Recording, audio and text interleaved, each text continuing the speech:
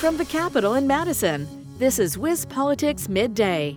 I'm Stephanie Hoff, your host, and this podcast is brought to you by Spectrum.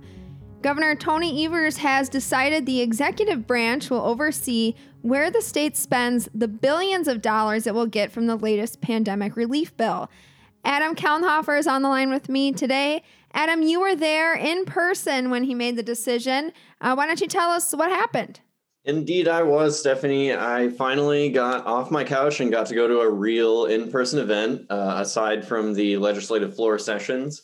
And that new event just happened to be a press conference where Governor Evers vetoed Senate Bill 183, which, if Evers signed the bill, would have given the state legislature oversight over the pandemic relief funding. So the $3.2 billion the state will see from the $1.9 trillion federal pandemic relief package would be overseen by the Joint Finance Committee in the state legislature instead of just being allocated by Governor Evers and the executive branch as it is going to be now, it seems. Evers said he vetoed the bill because allowing the Joint Finance Committee oversight over where that money would get spent would just take too much time. He said one objection could stall the whole process for up to a week or more, and he said that people just need that money as soon as possible. He said it is taxpayer dollars, and those taxpayers need their money back right now, it seems. So that's why he vetoed the bill. And Adam, he also laid out how he plans on spending some of that $3.2 billion that Wisconsin is slated to get.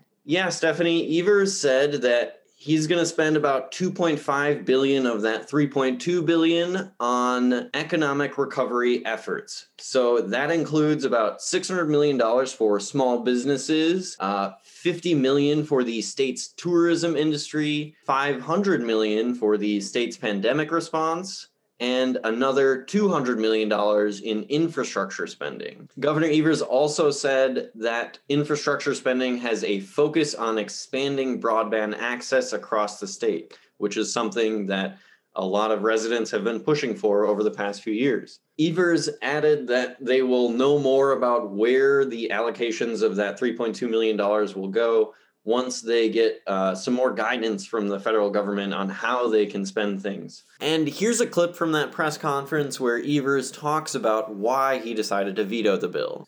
I'm going to veto Senate Bill 183 to make sure once we get the guidance we need from the federal government, we can work to get these funds out quickly and make sure they don't get tied up in some political fight in the legislature. And I've said this time and time again. I don't care who gets the credit. It's never been about that for me, and it never will be.